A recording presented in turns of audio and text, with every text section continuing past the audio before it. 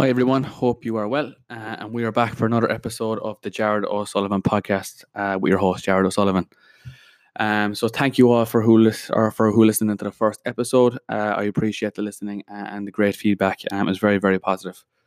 In today's episode, we're going to talk about a topic a lot of people can relate with, and it's the phases of transforming your body. So it's something everyone wants to do, regardless of whether you're a beginner all the way up to an intermediate. Transforming your body is still something you want to do, and there's different levels, obviously, we can take it to. So in today's podcast, we're going to start from scratch and work our way up. We're going to go through the different phases, and obviously we're going to look at an after plan or a maintenance plan once your transformation is over, which is a very overlooked part of transformations, which is why we see the rebounding and the binging and restriction that people go through when they have lost large amounts of weight.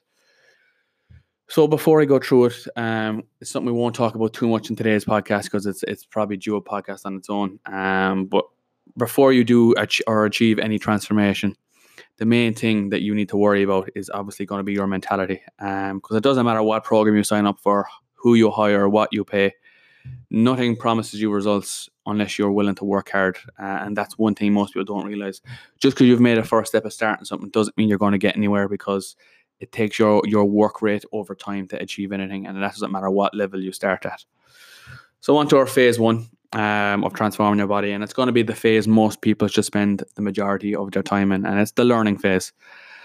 So with this phase, the majority of people, especially for just starting out, they won't have any habits in place. You'll be in a phase where you're doing what you want, really. There's no thought around calories. There's no thought around training. Doing things like tracking your steps or managing your sleep and stress will just be unheard of, and you're kind of just floating around on a day-to-day basis. You don't really feel that unhealthy because you're so used to I suppose, feeling unhealthy and fatigued to where you are. It's going to take you a period of actually feeling better to realize what kind of poor health state you were in at this time. So starting out with this phase, you've no real history of structured progressive training or nutrition. So what I mean by structured progressive training is you'll have a structured training program. It's suited to how many days you can train a week, when you train, what level you're at, your biomechanics, your past injury history, what exercises you dislike, the equipment you have available, and so on. When I say progressive, this means you stick with the same program you start with. So this chopping and changing program each week to shock the body, quote unquote, or to keep things varied all the time is the wrong idea for most people. You cannot get better at something if you change it each week. And lifting weights is most definitely a skill. And that skill acquisition takes time.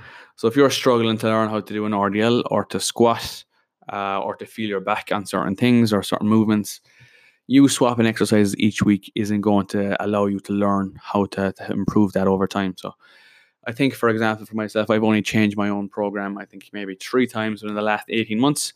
Because if you want to get stronger, you want to make sure you're beating your reps, or you're improving each week, getting stronger each week on certain lifts. Because if you're chopping and changing all the time, you won't know if you're actually improving on anything.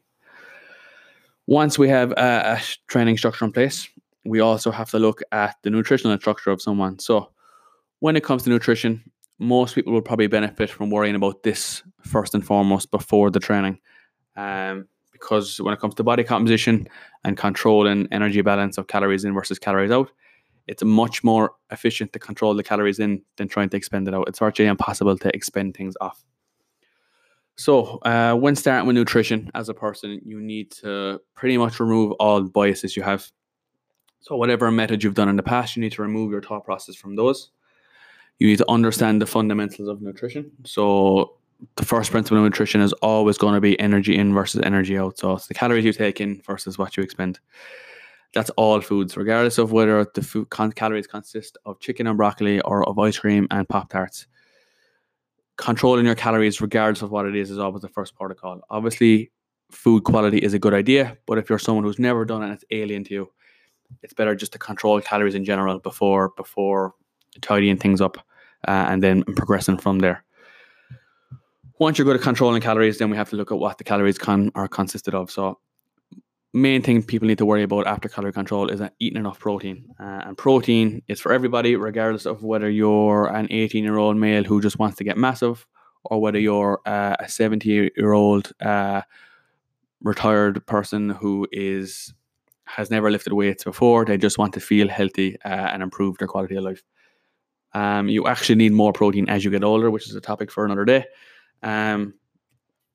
But again, protein is vital, and how much you need will obviously depend, as we said, on your age, your training intensity, your training experience, the amount of muscle mass you have, your sport, and a few other variables will come into the requirement there.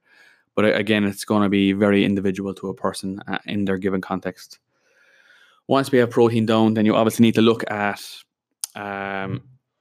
food quality. So making sure there's enough fruit and veg, just so you're not nutrient deficient in anything. It's all well and good controlling your calories, because there will be a point if your calories consist of only Pop-Tarts and ice cream, as I said, you will become very nutrient deficient, and there's a whole host of metabolic and hormonal problems that come with that.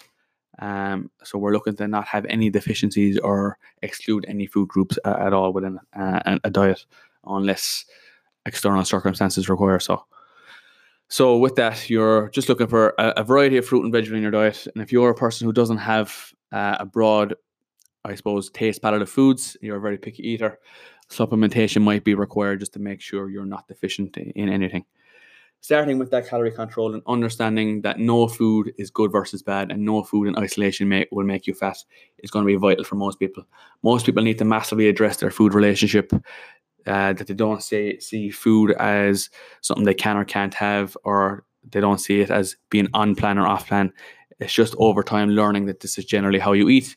You can technically have whatever you want whenever you want it. Once it's accounted for, you know what you're doing, and everything is tracked and clarified with what you're doing. And obviously there needs to be a lot of enjoyment with food. Food shouldn't be boring, tedious. You need to enjoy what you eat. As I said, no food makes you fat. So once there's a varied diet, you control your calories, you are eating enough fruit, veg, and protein, you can fit the quote-unquote nicer stuff that you tend to ban yourself from. You can fit that in your diet, no problem, and still achieve your results. After that, then, when we're moving forward, you have your training and nutrition. You obviously have to track certain variables to know if you're progressing or not. So what doesn't get measured won't get managed. So you need to, if there's any apps you need to use, you need to decide what you need to use. You need to decide what variables you're going to track. So would you track weight, progress photos, obviously things like resting heart rate, will you do gut measurements, and so on. The more tools you use, the better, because you get a deeper insight into what's going on. But then external reasons why you might pick certain things. Let's say if someone has, I suppose, a body image issue where they get thrown off by weighing themselves, you might just do a method where you look more at how someone feels from eating, what way they're training, what's their food quality like, and obviously still controlling calories and stuff, but you just take the pressure away from weighing yourself at all times. And again, it's just finding what variables are right for a certain person in their own individual context. Bear in mind, big point here, all of this is going to take time. So everyone wants results yesterday. It doesn't happen that way. It's going to take time to do all of this. You're not going to just hit the ground running and be perfect from the get-go. It's going to take time. It's going to be hard to start. You're going to feel like you're not doing anything. You're going to get frustrated. But again, as you get used to it, it'll get much easier. It's a case of riding a bike. Once you learn a lot of this stuff, it doesn't really change over time. You just obviously adapt it to whatever goal you have at a certain time. It's going to take a couple of weeks, if not months, for you to get the hang of it. Be patient with yourself and just look to work hard at it, and you will get there. Pretty much that's phase one. Obviously, you'll spend a lot of time in this phase. Most people will usually probably start in a calorie deficit to tidy up body composition, and why that is a lot of body fat is not good across the board. It's not a good foundation. Health markers will be impaired. You won't have a good ability to digest and use nutrients. It's not a good foundation to build muscle from, if that's what you're looking to build muscle from. And most people generally won't feel happy with them in themselves with a lot of body fat. So most people's initial phase, unless you have a great starting point, will be a general fat loss phase, primer phase, whatever you want to call it. But just a phase, literally, you look at certain things. So you bring body fat levels into a better range. You look to improve stress management and sleep quality. You make sure nutrition and training and everything is in a good spot, and there's clarity with what someone's doing. and then you work from there. You will spend whatever amount of time you need in this phase. Usually when you come out of this phase will be when either fatigue starts to get too high, calories can't move any lower, you can't train anymore, and just generally when you run out of options, but the person's in a good spot. Key point there, you don't want to go overkill. You don't want to put someone into such a state of fatigue that they can't progress from there. So it's just more about addressing all the health markers and lifestyle factors such as body fat, sleep, stress, and so on, and just setting a great foundation to build from there. And regardless of whether you're a female or a male, you will have to do this. Most females hate the thought of this phase initially because they're nearly terrified of eating more food and possibly training less. And it's like that hamster wheel I always talk about that people want to be on of. They have to be dieting and they have to be chasing fat loss at all times. And they completely disregard performance, health, mental health, enjoyment of what they're doing for chasing the quote unquote dream bod that they see on social media. It's not that you won't go back into a diet again down the line, but you need to get yourself into a better position first. So again, the whole priority of this priming phase or this initial fat loss phase is just to bring all health markers into range, and it's just to set you up. Obviously, after this, then we need to transition into that maintenance phase, and why that is you will have this adaptive response to a calorie deficit, or no matter who you are, you will always have this response. So when you're in a calorie deficit for a long period of time and that calorie deficit gets bigger to lose more fat, or you're doing more output, your body is smart. It has adaptive mechanisms to prevent excess weight gain, because your body likes this maintenance of balance at all times. It doesn't like losing too much weight and it doesn't like gaining too much weight. So it will adapt. So it will downregulate metabolic and hormonal processes. It will just slow everything down, and all of a sudden you're not losing the same amount of weight as you initially did at the start with the same calorie deficit. Then you max out your calories and you max out your output. Stress is high, fatigue is high. This is when you need to reverse up. Regardless of usually what level you're at, you need to be clever with reverse up. You need to be smart. And it will involve just reversing calories back up gradually over time, keeping things in check, improving sleep and stress again. And then obviously it's a great time to try increase training performance, because the food is going to gradually get higher. There's going to be more energy to train. You will probably actually or subconsciously move more during the day anyway because of the more food. It allows you more flexibility with your food. You can obviously enjoy food more, eat out more, because it's just easier to manage these things. There's a big difference between trying to manage something on 1,1400 calories and trying to manage something on 1,800 to 2,000 calories. And this kind of process where you go calorie deficit, priming phase, or fat loss phase, or whatever you want to call it, into a maintenance phase, reverse diet, you will constantly, I suppose, rinse and repeat this until you are content with where you're at. Most people never do, or most people get content, but they always want to improve. People will go through phases of this all times. The length of these phases will determine or be determined by the goals. So how long you spend bringing calories higher or how long you spend in a calorie deficit will be determined by the goal. But you do need to transition through the phases. You can't spend too long or even all your time in one phase. For most people, that would apply to spending too long in the calorie deficit phase. You do need to come back out at some point. This is kind of where most people struggle. So you would see people who do a Slimming World, or they do Weight Watchers, or they do some form of method where they lose the initial 3 stone, 4 stone, 10 kilos, 15 kilos, whatever they lose. Then they get to a point where they're not losing weight anymore, and they think they either have to eat less or do more, or they just get demotivated, they throw in the towel, and all of a sudden they either go backwards or they go backward, and then they try to get back to where they were, and it's a constant regain of weight back to where you were. But all of a sudden months pass and they haven't actually made any further progress. It's because they've completely disregarded the need for this maintenance phase. And everyone needs to go to this point. So when we have this maintenance phase over, you can either keep rinsing and repeating the calorie deficit, maintenance phase, and so on, bouncing up and down between the two phases. But we also have to have this kind of after plan. So when you're finished losing weight, or where you've got to a place where you're content, there needs to be an after plan or a recovery period. So whether you've lost just large amounts of weight for your own happiness and health, whether you've done something like a photo shoot or something physique wise, there needs to be an aftercare plan. So obviously we're bringing ourselves to that state of maintenance. There needs to be the psychological understanding or the mental understanding on that person's behalf of why they're doing it.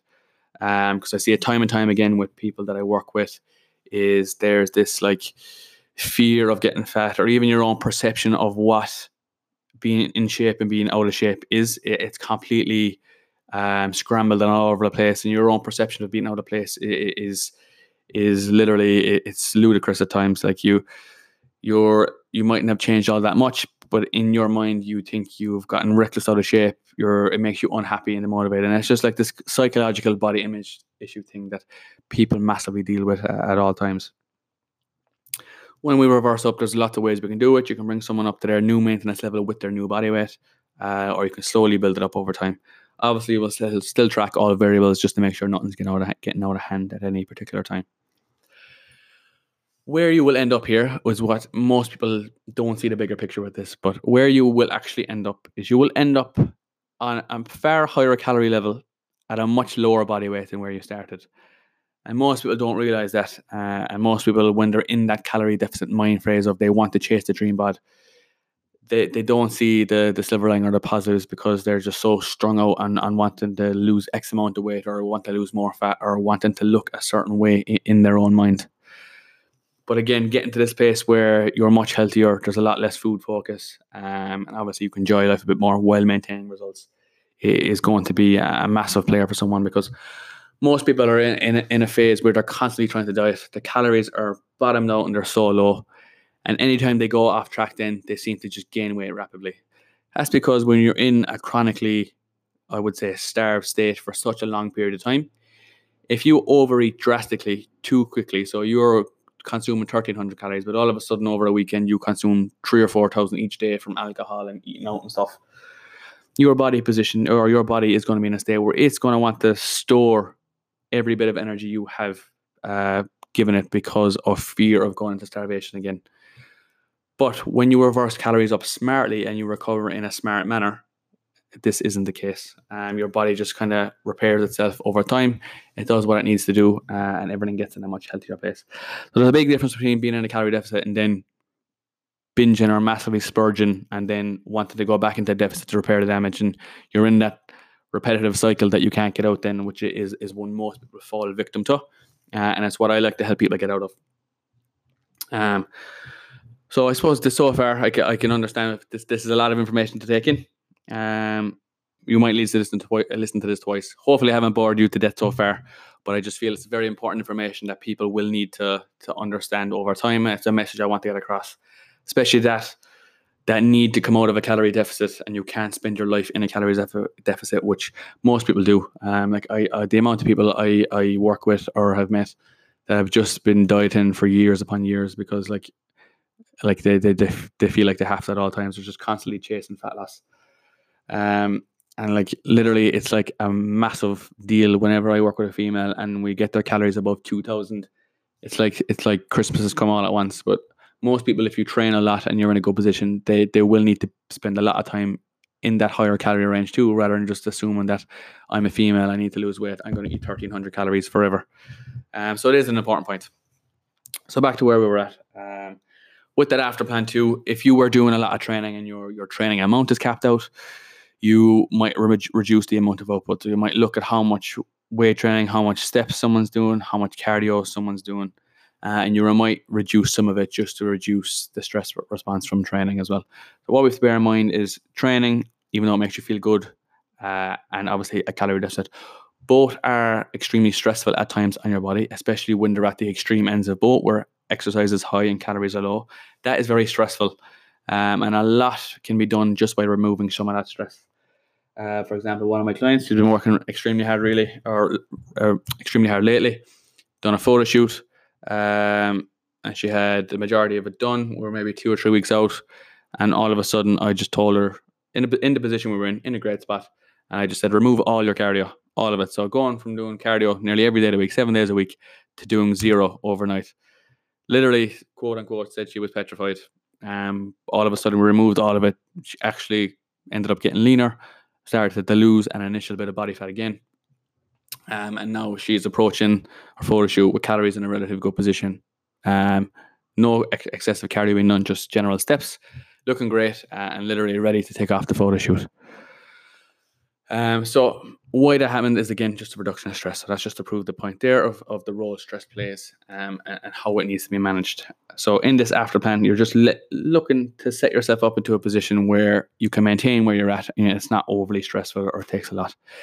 This does not represent the people who are maintaining their weight, they're eating out and they're going out, but they're doing 4 fitness classes a week, 1 hour of cardio after that, 3 training sessions, and going for 2 10 km runs. They are not maintaining their weight in a healthy manner. They are maintaining it usually from guilt, excessive training, probably some calorie restriction when they're not out. That is a completely different kettle of fish. That's a different ball game altogether. We're looking to maintain our results in obviously a healthy and efficient manner. So I think that's the majority of my rambling done for today. Hope this was helpful. So we have 3 phases for most people. The learning phase, then the reverse, the maintenance phase, and then the after plan. Most people will spend the majority of their time bouncing around the initial calorie deficit and the maintenance phase. They will just rinse and repeat those 2 for extended periods of time until obviously you get to the place you want. Because obviously how you look as well is going to be massively determined by how much muscle mass you have. That maintenance and reverse diet is, and obviously you'll have to work your way into a surplus at some point, is where you're going to put any muscle tissue on, especially if you get to a point where training is progressive and you are getting stronger. You will not gain a hell of a lot of muscle, if any muscle, on 1,300 calories a day. You will probably just retain at best what you have if training is good and protein is high. So if you're a person where you dieted down and you're not happy with how you look, it's usually going to be down to you don't have as much muscle as needed, or you don't have as much muscle as you think you do have, which is usually the case when a lot of people diet for the first time. You will need to spend preferably more time in a healthier state with calories up, progressing training, than you should be dieting. And I can't overstate that. Most people spend 95% of their time dieting. And if they even spend 5% at maintenance, usually that 5% is because they've gone off track, or they've binged out, or they had 2 weeks of demotivated work and now they feel guilty. You should spend more of your time in that higher calorie range and less of your time in that calorie deficit. And I suppose that's a massive gap at the moment with current trainers at the moment, because everyone, especially I feel myself, it's just down to obviously social media. I believe is fantastic, but a lot of people get caught in the bubble of comparing themselves to others. And it's just that false perception of what they think they want to look like ripped abs, veins everywhere, massive shoulders. We can all get there, but like, you have to understand what it takes to get to that point, how much muscle you need, how much training experience you need. Was there the use of performance enhancing supplement, which is a common occurrence? It's part of the physique world. And there just needs to be that understanding of where you're at in your life and where the highlight of people you look at on social media, where they're at in their life. So on that note, we will conclude. So take home points, as I said, you have your 3 phases. You will spend your time bouncing around between the calorie deficit and the maintenance, but spend most of your time in maintenance if possible, or even in a surplus. You need to have a planned approach. You can't just wing this. You should have planned approaches in your, I suppose, both programming for nutrition and training. All my clients will have phases where it'll be clear when they are going to be moving up or when they're going to be down. And it's explained why they need to do so at any given time.